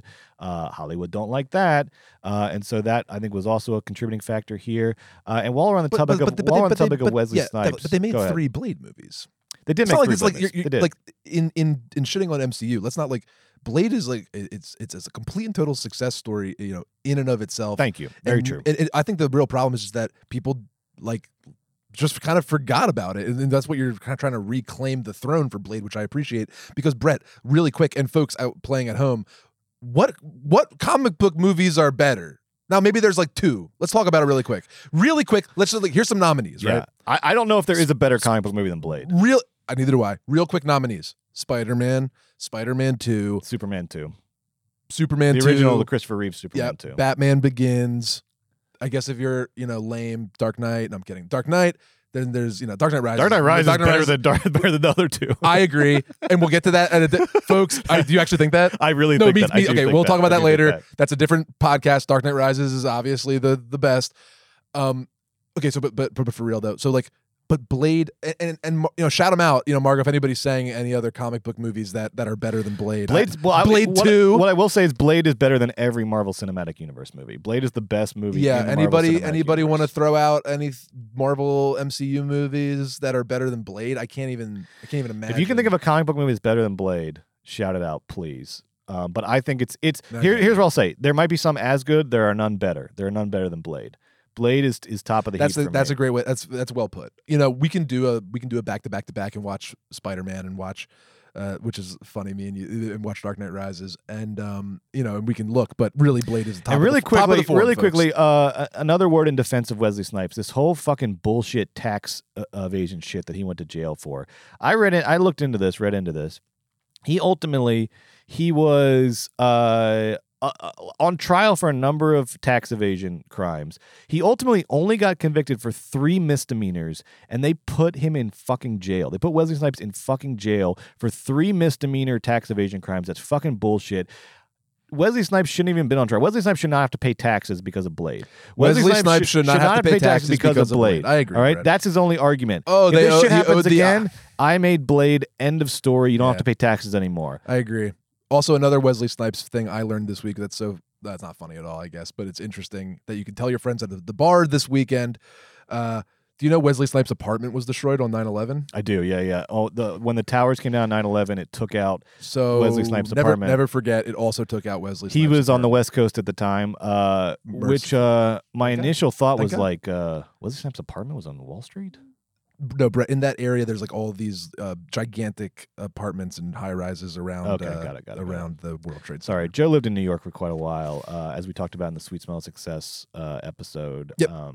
Anyway, man, that was great. I mean, do you feel I feel like I lived vicariously through you in that MCU speech? Do you feel a little bit better? I you do. feel like I am. You did your. I'm you're very. vindicated? I'm very feeling very good right now. I noticed on the camera I'm not moving at all. It's because the blood has like congealed into my like joints and bendable areas, and so for I'm my like POV like imagine you spilled molasses on a fucking Barbie doll. That's the way I feel right now. I'm like all of my movable parts have congealed into one amorphous mass. For my POV, it's all like in Brett's like mustache and beard, and as he sort of goes up to the mic and then kind of like pulls away to kind of do his, I can see the blood like kind of sticking on there and kind of pulling back as if he's sucking the mic dry. I mean, very cool. you think you won that game. I feel like I'm in Blade right now. I'm in this cool movie we're talking about. I'm like in the. That's I mean, fun. look at me. Good look for at you. This. I feel like I'm in Blade. I'm dressed like Blade. I got my Blade costume going. That you think that's a Blade costume? You look like I want to suck your blade. Look like little Red Riding Hood over there. Let's talk about Nosferatu. No shade. Cool character. Nosferatu. All right, so this is when it gets tough because Blade fucking rules. Nosferatu also fucking rules. Yeah. Okay, 1922. Weimar Republic era in Germany, in Berlin. Oof, times is tough. If you've seen Cabaret, you know that all about world. it. It is simultaneously. If you've seen Cabaret, you know all about 1920s Germany. It is simultaneously. I think Cabaret does a perfect job, really though, good. of hitting that central dynamic of a time of really. You think they were doing the Roaring '20s in fucking New York? No one. They were thinks doing that. the Roaring '20s in fucking Berlin, baby. It was the no. peak of artistic and cultural freedom and expression, and sexual freedom, and everybody was fucking doing it, and it was a big old party. But at the same time, in the shadows behind all of that, the Third Reich is rising. That's just and what that happens big in party, Cabaret. I mean, that's there's other things happening in Germany and then post World War I landscape. Of course. But this is the big central dynamic: is how could these two things happen simultaneously? It's definitely the central dynamic of Cabaret. Absolutely. Central dynamic of the movie- Germany in the of the 1920s, movie as well, of the and Weimar musical Republic. Cabaret. So the main sort of aesthetic, though, the main style known as Expressionism, German Expressionism, expressed itself over a couple different mediums. You saw it in art, in painting and sculpture, in architecture, in dance. But maybe one of its most lasting mediums that expressed itself in was film. The German Expressionist era of film really was crucial in terms of creating a cinematic language. Hollywood was already off and running at this point. D.W. Griffith, et cetera, et cetera. You had, film going in France as well, in Paris, et cetera, et cetera. But German Expressionism to me is really the beginning of like, ooh, what can we do with this medium? What are the possibilities of this medium? And they had the brilliant idea through Nosferatu, through Cabinet of Dr. Caligari, later through Fritz Lang movies, kind of at the end of German Expressionism. They had this great idea. What if, like, we go into this dark room and a screen lights up and it shows us things? This is like a dream. This is like a nightmare. What if we turn film into kind of a reflection of our nightmares, of our deepest, darkest, unconscious thoughts that reveal themselves to us while we're sleeping? And through German Expressionism, cinema becomes nightmare. It becomes nightmare visions. Like Nosferatu, the subtitle says, a symphony of horrors. And they accomplished this through no longer treating cinema as just like, let's film a play. So many early movies are let's film a play. And honestly, so many movies in the fucking 30s are let's film a play. But they decided let's not just film a play. Let's get anti-realist with this. Let's get imaginary with this. Let's get surreal with this. Let's make the sets angular and bizarre. Let's use a lot of shadows. Yeah, exactly. Nosferatu's fingers on the wall.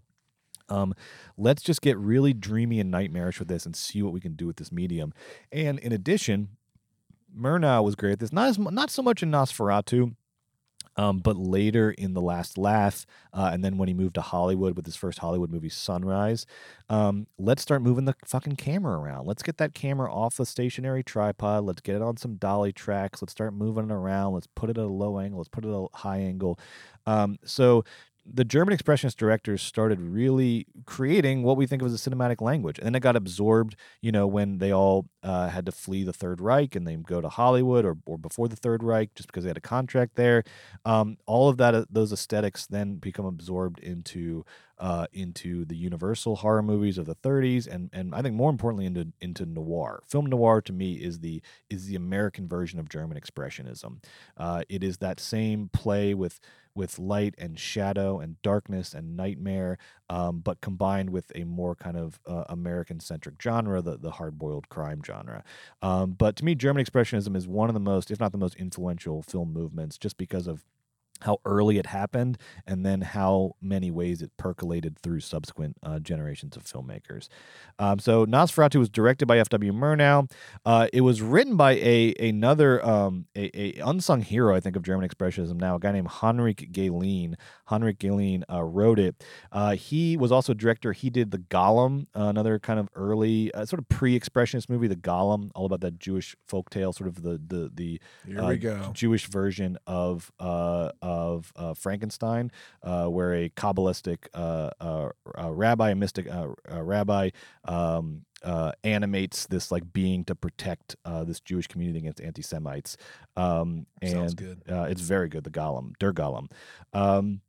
So he made The Golem. He later made some other expressionist movies. So he was a very key figure that I think has been forgotten, Henry Galeen. And he got in some trouble, though, because so the reason this is named Nosferatu, it's just based on Bram Stoker's Dracula. It's just based on Dracula. But they did not have the rights to do Dracula, so he just changed all the names and locations. And then Bram Stoker's estate still sued them. And then this movie almost does not exist. Bram Stoker's estate sued them. The production company declared bankruptcy. And all of the versions of the movie were destroyed except for one that had already been internationally distributed. So if not for that one version of Nosferatu that had already been internationally distributed, this movie would not exist for us. It would be gone because of Bram Stoker's estate said no. So that's a little bit of background on the movie. I've been talking for a while. Well, it's great stuff. Blood is congealing. No. I mean, that was great background. It really is so interesting. I mean, this is one of, not one of the first movies ever, but it's essentially one of the first movies ever. Some reels were lost, and they shot it on one camera, and this is the only footage they have of Nosferatu. They had to kind of like compile it together over time, like a labor of love, but the world kept this film together, and now we can watch it today. And it really is incredible and striking. And despite the fact that it's not necessarily scary, like you're going to jump out of your chair and, go bah. It's not like scary like we might be scared today. It is very affecting and haunting and beautiful, and all of that definitely still translates. The movie moves. It's a silent picture, but the movie moves. The score is beautiful. Nosferatu's visage is so gaunt and inhuman and bizarre that it really is like horrifying. Deep in your body. It's elemental. Unnerving. It's elemental. It's a deep horror. And the way that he moves, and the way that sort of frames move at this time, where there's sort of these jumps in between because it's not quite as smooth as movies that came later. It sort of adds to this like sort of dreamlike, uncontainable sort of terror that's coming at you. When Nosferatu comes out of his coffin, he rises straight up, and it sort of jumps a little tiny bit as he jumps up, and it really is scary. And his big long fingers are up there with any of the great, like Michael Myers' mask, any of that shit, any of these iconic things. Those big fingers they're still scary. They creep me out. They are very unnerving and inhuman and uncanny valley-y, very spooky and scary. And we all know about the shadows in Nosferatu and how wonderful Murnau plays with shadow and light and evoking terror and feeling it come towards you. And I think the story is really compelling. So why don't I go ahead and do a quick one? Yeah, do a 60 second. And folks, it is Dracula, but still, with some I notable always changes. think Dracula's in the castle for 45 minutes. They're in the castle for 1 fucking minute. The biggest notable difference from the Dracula that we have learned to recognize as Dracula, and speaking of how Blade is sort of this like unrealized, there's a whole unrealized sort of genre and tradition that could have come out of Blade that didn't. Similarly with Nosferatu, the Bela Lugosi Dracula comes out I think in 1931, the Todd Browning directed. 2-3 years later, right? Yeah, so it's like it's about 10 years later, but yeah, it's like it comes out about a decade later, and then it's like it is I think I might be wrong on that, but then that creates this impression of like the Count Dracula, of the kind of like this sort of like there's a sexuality to it, and there's this sophistication to it, and he's like a gentleman. He's a gentleman Dracula, and then that kind of created this standard of Dracula as this sort of sexy rich gentleman, whereas Nosferatu, there is this unrealized lineage of, he's a landlord. He is like, again, this elemental horror, this goblin, this absolute, and we should add too. Sorry, before you do your 60-second review, this movie, credibly, it's complex, but this movie I think has been incredibly. Are we going there? Or it's time to talk about how this is anti-Semitic as hell? Let's do this and then we'll go. We can't just like touch on and not do it. So we'll do it. And then we'll do the 60-second review before we watch the clips. You've seen Dracula, folks. You understand the bones here. It is. This movie's been incredibly accused of using anti-Semitic tropes and iconography, particularly in the way that Nosferatu is depicted. I don't want to list it all because it's very traumatic and everybody gross, get it. But they play on a lot of tropes that were used in anti-Semitic literature and in anti-Semitic political groups and ideologies. There is definitely crossover and commonality between those two things, the way Nosferatu is depicted and those anti-Semitic tropes. There is also a lot of kind of fear of the other, fear of immigration, fear of people coming from Eastern Europe into Germany, bringing disease with them, bringing rats. All of that is happening. So let me really quick, yes. Instead of maybe the 60-second review, just to kind of play that out. Think about this. A real estate agent goes to a wealthy landowner and tries to sell him a massive abandoned property in Germany. And he goes to his castle and he makes him sign the documents, and he brings him back. And this landlord looks like Nosferatu, and he has nothing but money, and he's killing everybody he comes in contact with, and he sleeps with piles of rats pouring out of his coffin. Rats, Germany, 1922, etc. And then he comes in like the fucking Black Death. There's literal plague in the town as the Nosferatu moves in. And then everybody boards up their windows. He comes in. He goes and bites the real estate agent, the main character's wife, and turns her ostensibly with that shot was so beautiful. Yeah, the shot when Nosferatu's like sucking her blood out. It's just a big black square, and you can kind of see the outlines of the room. And Nosferatu's little scary white face, just like with his little teeth, just like sucking, like with no big like. It's not Blade where blood. Steven Dorff is like spitting blood into his lover's mouth. It's just like little. Scary. It's just business. It's just like a little vampire on his business. Anyway, I think we all can see why some people might criticize this film for being anti-Semitic. Correct? Absolutely. The only thing in the other column is that Henry Galeen, the guy who wrote it and kind of like created the initial vision of it and then handed it over to Murnau to direct it. Galeen was Jewish and then ended up having to flee the country when Hitler rose to power. And Murnau, certainly other films of his have been, there are definitely other films of him, other films of his that are racist and play racist tropes. For real. He doesn't seem to have had any other kind of anti-Semitic leanings or anti-Semitic expressions. He was friends with a lot of Jewish artists. Not that I don't want to play that card as though like that. None of this, not Heinrich being Jewish or Murnau not overtly being anti-Semitic in other ways, none of that precludes the possibility that this movie is still pulling, at least even possibly unconsciously pulling anti-Semitic tropes from the culture. I know. I'm sorry, but let's just I hear you. It's also possible that let's be honest. It's 1922 in Germany. The entire world hates Jews. The Bolshevik Revolution just happened. He's standing in Germany during the Weimar Republic.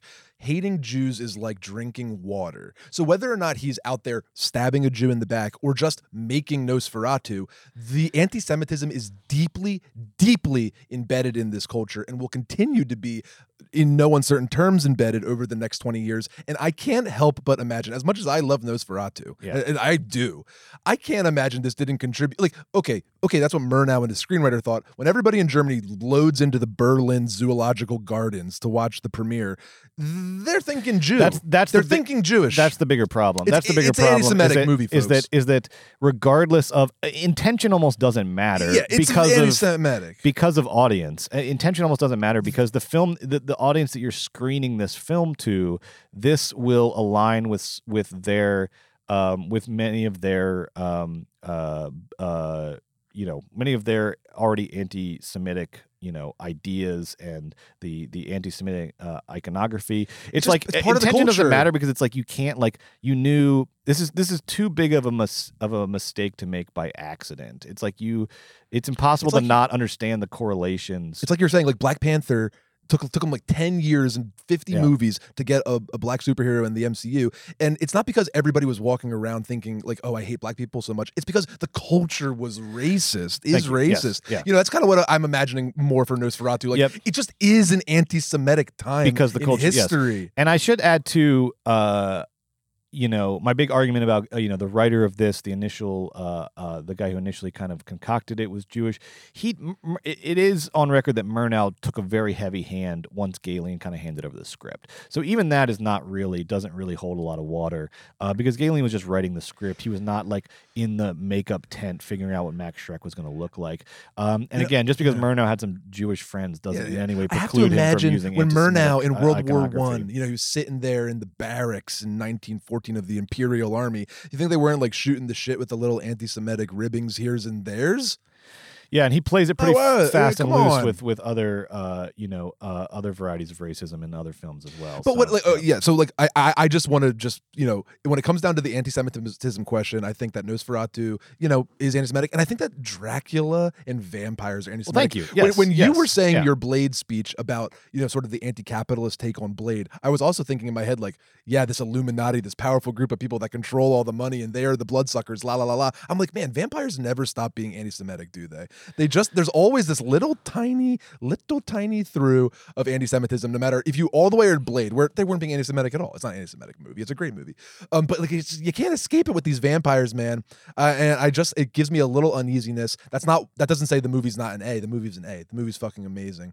I'm just saying, let's also be honest and like, well, I felt when I was talking about about like the power structure of Blade owning real estate, owning this, I did in my head start to be like, man, that is tiptoeing on some anti-Semitic. You can't escape it with the vampires. But I think Blade avoids it by that they don't employ any that elder group of vampires.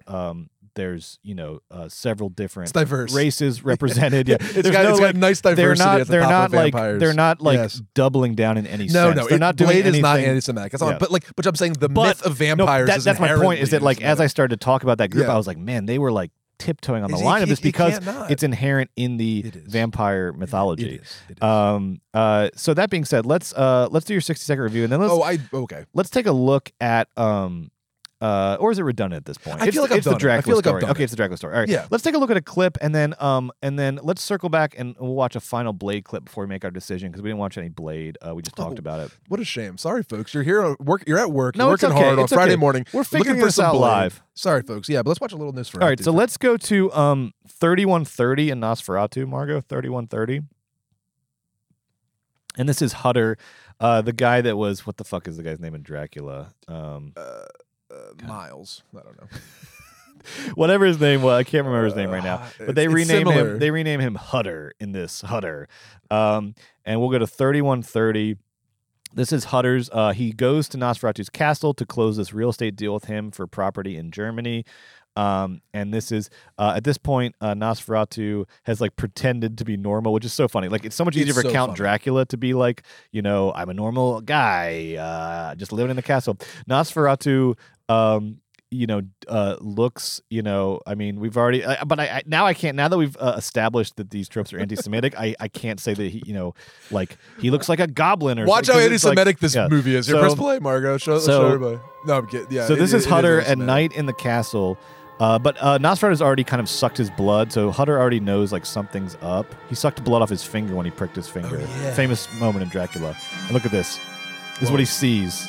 Come on. I mean, that is just, imagine being in a dark theater in Germany in the rules. 20s and seeing this vision. Yeah, you have no money. It's post World War I. You're so mad about Jews, and then you're at the theater watching. I can't. Watching It's Nosferatu, and you're like, inescapable. "Ah!" It's inescapable now. And again, like I was wondering going in, like what, remember, how to like, resolve all of this this. is like it's And the fact cabaret. is, it's just Yeah. in the culture, and so doing this in that culture is inescapably sending a message. Oh, here he goes. Oh, he's so scared. But also, But this just is as a movie, fucking it is fucking gorgeous. scary. Yeah, It it's is fucking beautiful. gorgeous. Look at how cool that is. And it's not Birth of a Nation. Let's not say it's not. No, it's no, not no. like it's not that. It's not that far. It's just nice and separated, but you can still really read into it if you're in 1922 in Germany. But Look at the movie, the slowness of it. Look Oh. at that is beautiful and Yes. scary. That's gorgeous. At the same hour, and now his wife back in Germany is going to have like there's a sort of synchronicity, something supernatural has combined them. And folks, you might be she saying, awakes. this movie moves. This movie has a really nice fast. structure. It's It fast. is really exciting. It really builds. The filters, Nosferatu those color has filters. He has a boat. It's awesome. Oh my god, we didn't even talk about the funniest character. I doubt we'll get to it in this podcast. But how fucking funny is Knock? Knock is This amazing. Knock is like the Watto of Nosferatu, and it's so he's such like a anti-Semitic trope of a real estate agent running around And he's like- he loves Nosferatu and he like can't wait for he calls him the master to come And into Knock Germany is just and Knock take is everybody just over. Knock is just like a guy. He's a human. He acts less credibly human than Nosferatu does. It's so Knock funny. is like Knock is a- drooling all over he's himself. he's like a beast man. He is the performance is so bizarre. Ellen. But look, man, Now you, Ellen you, is you can sleepwalking. just, I mean, see, this is all you just can like just feast on these just shots. like the nightmare, like having the camera in the house there instead of out on the balcony, so we're seeing through the door of the balcony. I mean, Murnau is truly like just inventing cinema right now. He's So good. inventing the language of movies, how to move quickly, how to move efficiently. And compared to other silent movies, like the use of shadows here, Love it. Nosferatu's shadow on the wall, he doesn't rely on title cards too much. You'll see some of these old silent movies that are just like title card, because they're like a play. He is very sparing with the title cards. Everything is being given to you through images. Everything is being told to you through images. Look at that. She just says a name. That's it. Very spare. Now Well, back to she's- Nosferatu on the wall. But but the title cards that he does use are very effective with Yes. some beautiful language that are really scary and set Very up scary. the tension. Very so good. scary. Look at how good Nosferatu looks and so scary he looks. But Brett, I was thinking like you're saying about theater being filmed or whatever. Think about how long in just Germany for a second with Bergman and Fassbinder, they're filming plays in like 1970. pause it there. Murnau's here in 1920, and he's making a movie. It's such a great point. These are such cinematic choices that are so Think about how Oh, the door creative closed. this is. I'm glad you didn't pause it. That was And- great. Yeah. Oh, and look at that. I love the. So maybe it's a filmmaking thing. Maybe it's a choice. What's up with like? Why is it in a circle? Like it's so effective.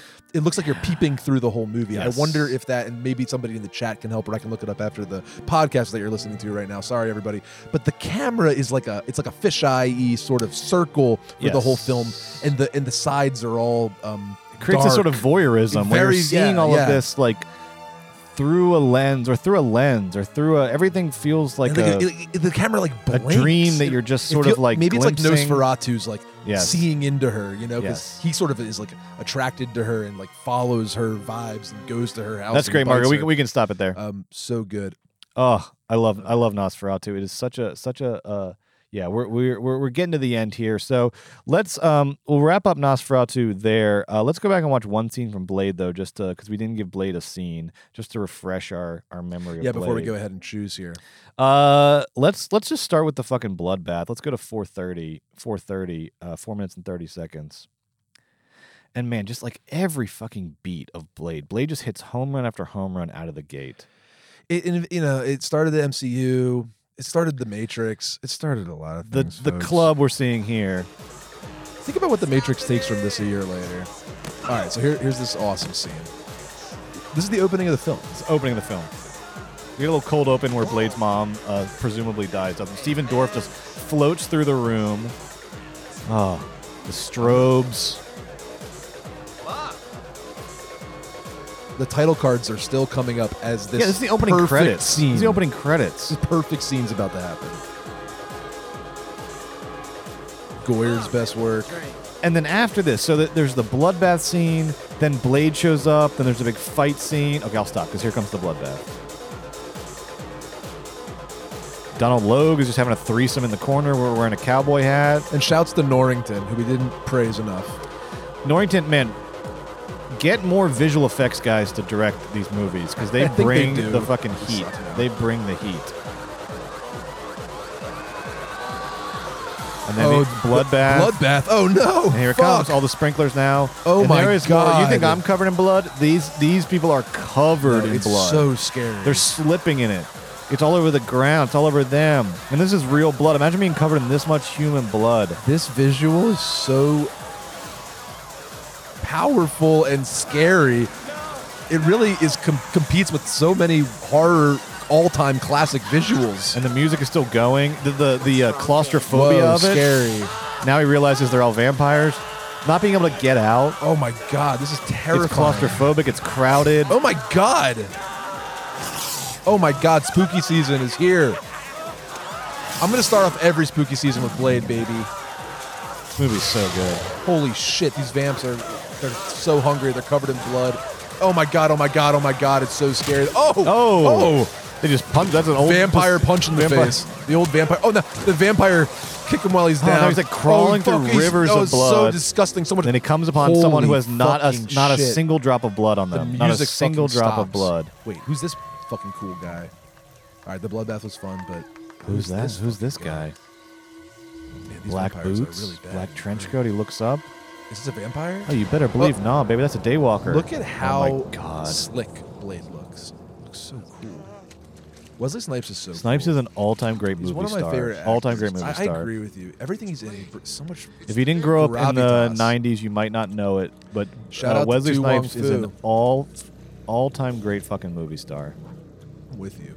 Presence, charisma, humor, a little bit of weirdness. That weirdness that you yeah. need. We're so afraid of like authentic weirdness. He's in our so movie stars attractive, now. but he also has like the beautiful, a little weird hotness, which is like the most valuable hotness of them all. He's so fucking cool.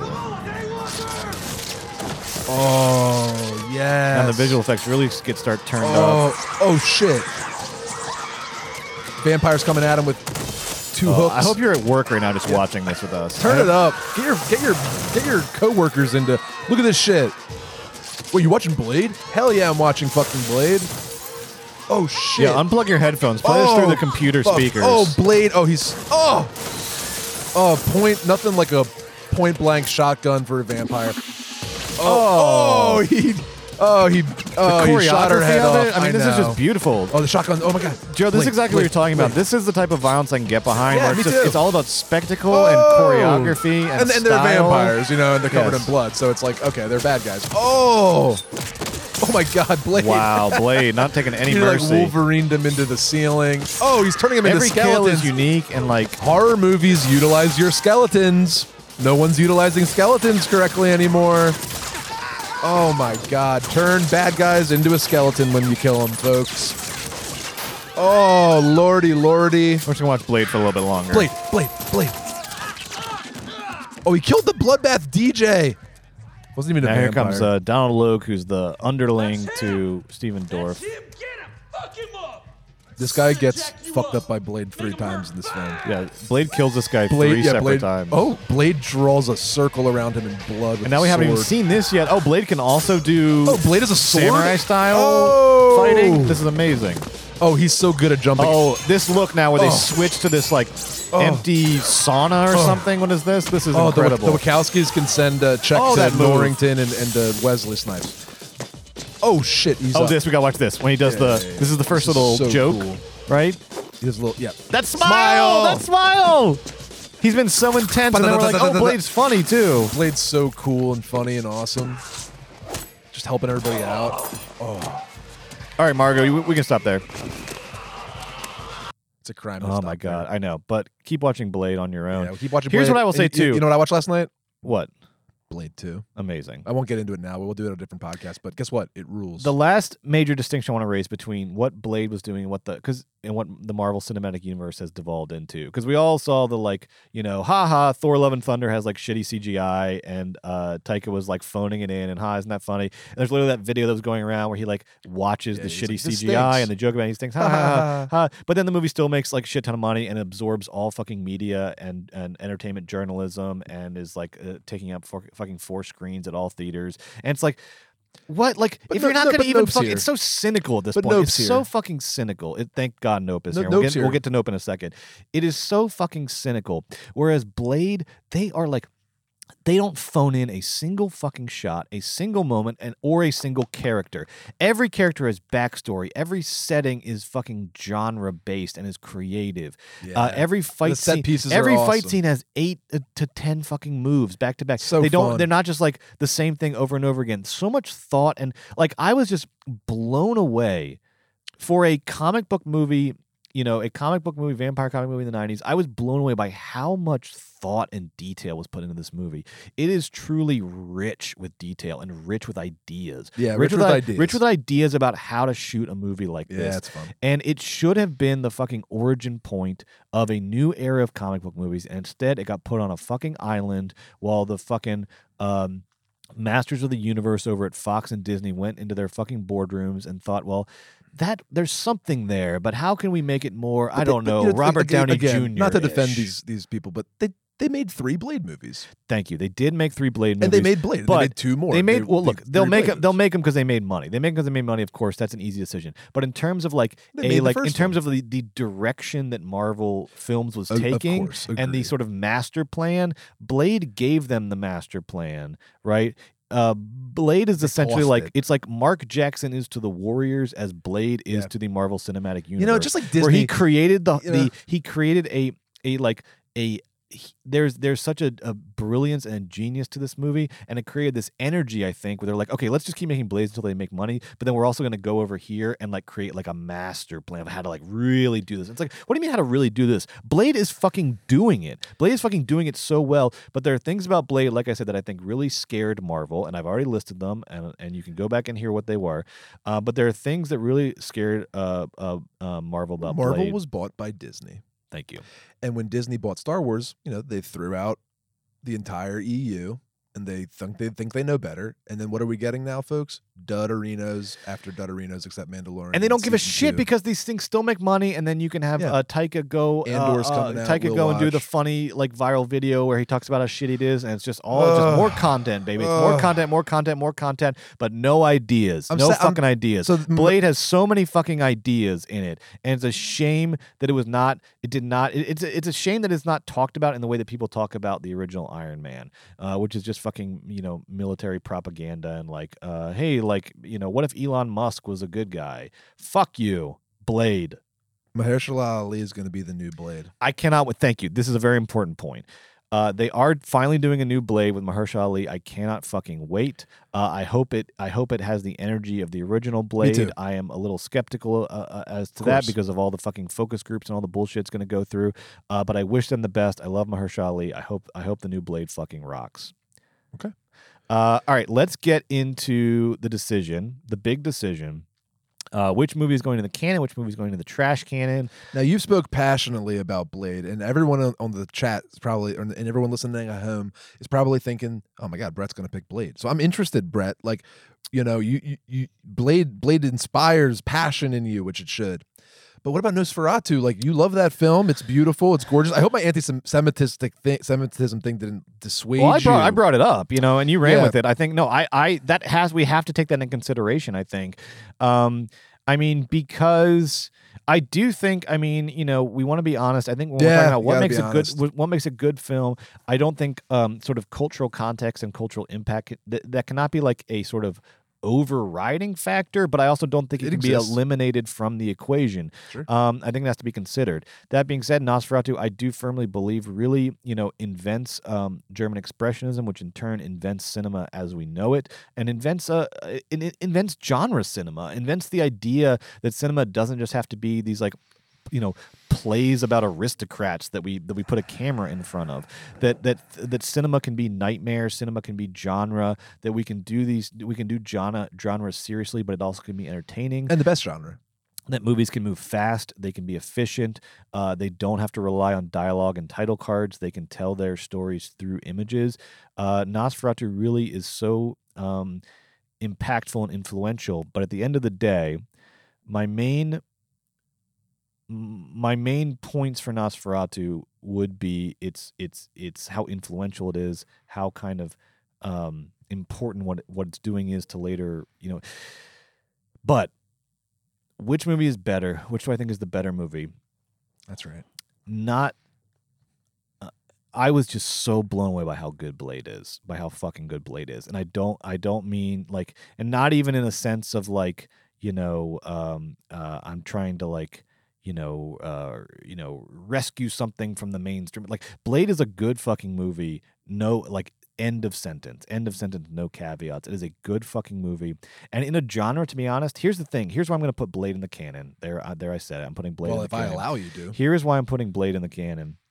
Well, I am doing it, and you do you, and then we combine our answers. So I'm putting Blade in the canon because I am so over comic book movies. I'm so exhausted by them, so fucking enervated by them. I think it's a big cynical fucking power grab. I think it's just what every business trends towards these days, which is just let's swallow up as much fucking capital, as much attention, as much space as we can. And I think it's just about money, and I think the movies are pretty dumb, and I think everybody's kind of phoning it in now. And I wish it didn't have to come to that. I wish the Marvel Cinematic Universe could just sort of coexist along other genres and be part of this big panoply of film and American cinema, but instead it wants to be the only game in town, and I fucking hate that. And it doesn't deserve it because those movies aren't that good, with some exceptions. But so this was a genre that I was very exhausted by, and then going back to Blade, I was like, oh, I took a bloodbath, baby. I bathed in the blood of Blade, and I came out anew. I was baptized, and now I'm a new person. I love fucking comic book movies if they are Blade. Yeah, if they're a Blade movie, I like it as well. I also like Superman too. So I'm putting Blade in the canon. When you press play on a movie, anything can happen. But when I press play on a movie, the most I wish happened is all the things that happen in Blade. I'm also putting Blade in the canon. Fuck yes. Blade is 100% going in the canon. Nosferatu, have fun in the fucking trash cannon. Get the trash cannon, baby. You just got bladed. It's not even a question. Guys, Blade is so good that not only did I watch Blade 2 immediately afterwards, I watched Blade again in the background of my house, just because I thought it was so freaking fun and surprising and delightful and creative. So many choices that I didn't even I would never consider. I haven't seen them, and people need to go back to this film, be inspired by this film, and take notes from this film. I want to learn more from this film. And here's the thing. Wonderful horror action filmmaking, and Wesley Snipes is a bona fide movie star, and this movie slaps. It is fun. It is funny. It is scary. It has balls. It's a great film. We are not fucking these annoying film bro comic book fucking nerds up on if YouTube we say so. Being like, why don't they nominate Avengers Endgame for Best Picture? That is not us. We are fucking sophisticated. We are cinephiles. We love cinema. We are true. I am telling you. Covered in look at blood. us. Look at us. We are fucking cinephiles to our core. We love movies. We love the fucking art of movie making. I am telling you. I do. I love movies. Not from the point of view of some comic book film bro guy. I am telling you, I think Blade is legitimately a better movie than Nosferatu. I think it's a fucking masterpiece. Blade is one of the top 5 movies we watched on this podcast. No lie. I'm In the Mood for Love, Before Sunrise, Red Shoes, Petra Von Kahn. fuck. All right, now I gotta start over. Well, maybe soon we should give like a little. We'll think about it. Weekend folks. at Bernie's. You think about it. I have to go think about it. I kind of wonder. Let's do top 5 next week. Top 5 movies on this podcast. Top 5 movies we've watched on this podcast. And we have so far. What are we watching next week? Maybe they'll be part of it. What are the films, Brett? And then whatever the top. Okay, great. Thank you. That's a good game for next week. next week. All right, a little change in the routine here on the calendar, and it's for cool reasons. Good cool reasons. Next week on the calendar, we were gonna do Ratatouille versus The Cook, the Thief, His Wife, and Her Lover, the Peter Greenaway movie.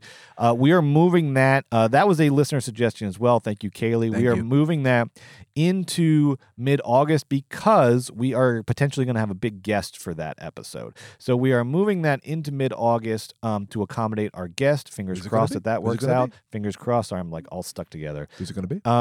So instead, next week, baby, we are getting a first run with it. We are getting relevant with it. We are getting into the culture. We are going to watch from the art house, and this is kind of, who cares? It's going to be the biggest movie of the weekend. From the art house. Baby, it's got an art house spirit. It's got an art house mentality because it's made by the one and only Jordan Peele. We're going to watch Nope. We're going to watch Nope, and we are going to compare it with, I was thinking maybe Fire in the Sky with D.B. Sweeney, but then I'm like, let's get a real Battle of the Titans here. Yeah, what else is it? Come on, Brad, give it to us. So we're going to do Nope versus M. Night Shyamalan's Signs. So let's go! I said, Joe, I don't know if I can watch that man on film anymore, but I'm going to give it a go. You can, and we're going to do it I'm going to give it a go. Podcast. I do like M. Night Shyamalan, so I'm doing it for M. Night Shyamalan, one of our last true B movie. Philly represent. Philly represent, one of our last. I'm very interested to talk about Shyamalan's reputation next week because I think cannot wait. He has been unfairly maligned because people misunderstood what he is and what he does. He is a class. He's one of our last great fucking B movie directors, B horror directors. Every movie's original IP. Every movie's fucking high concept.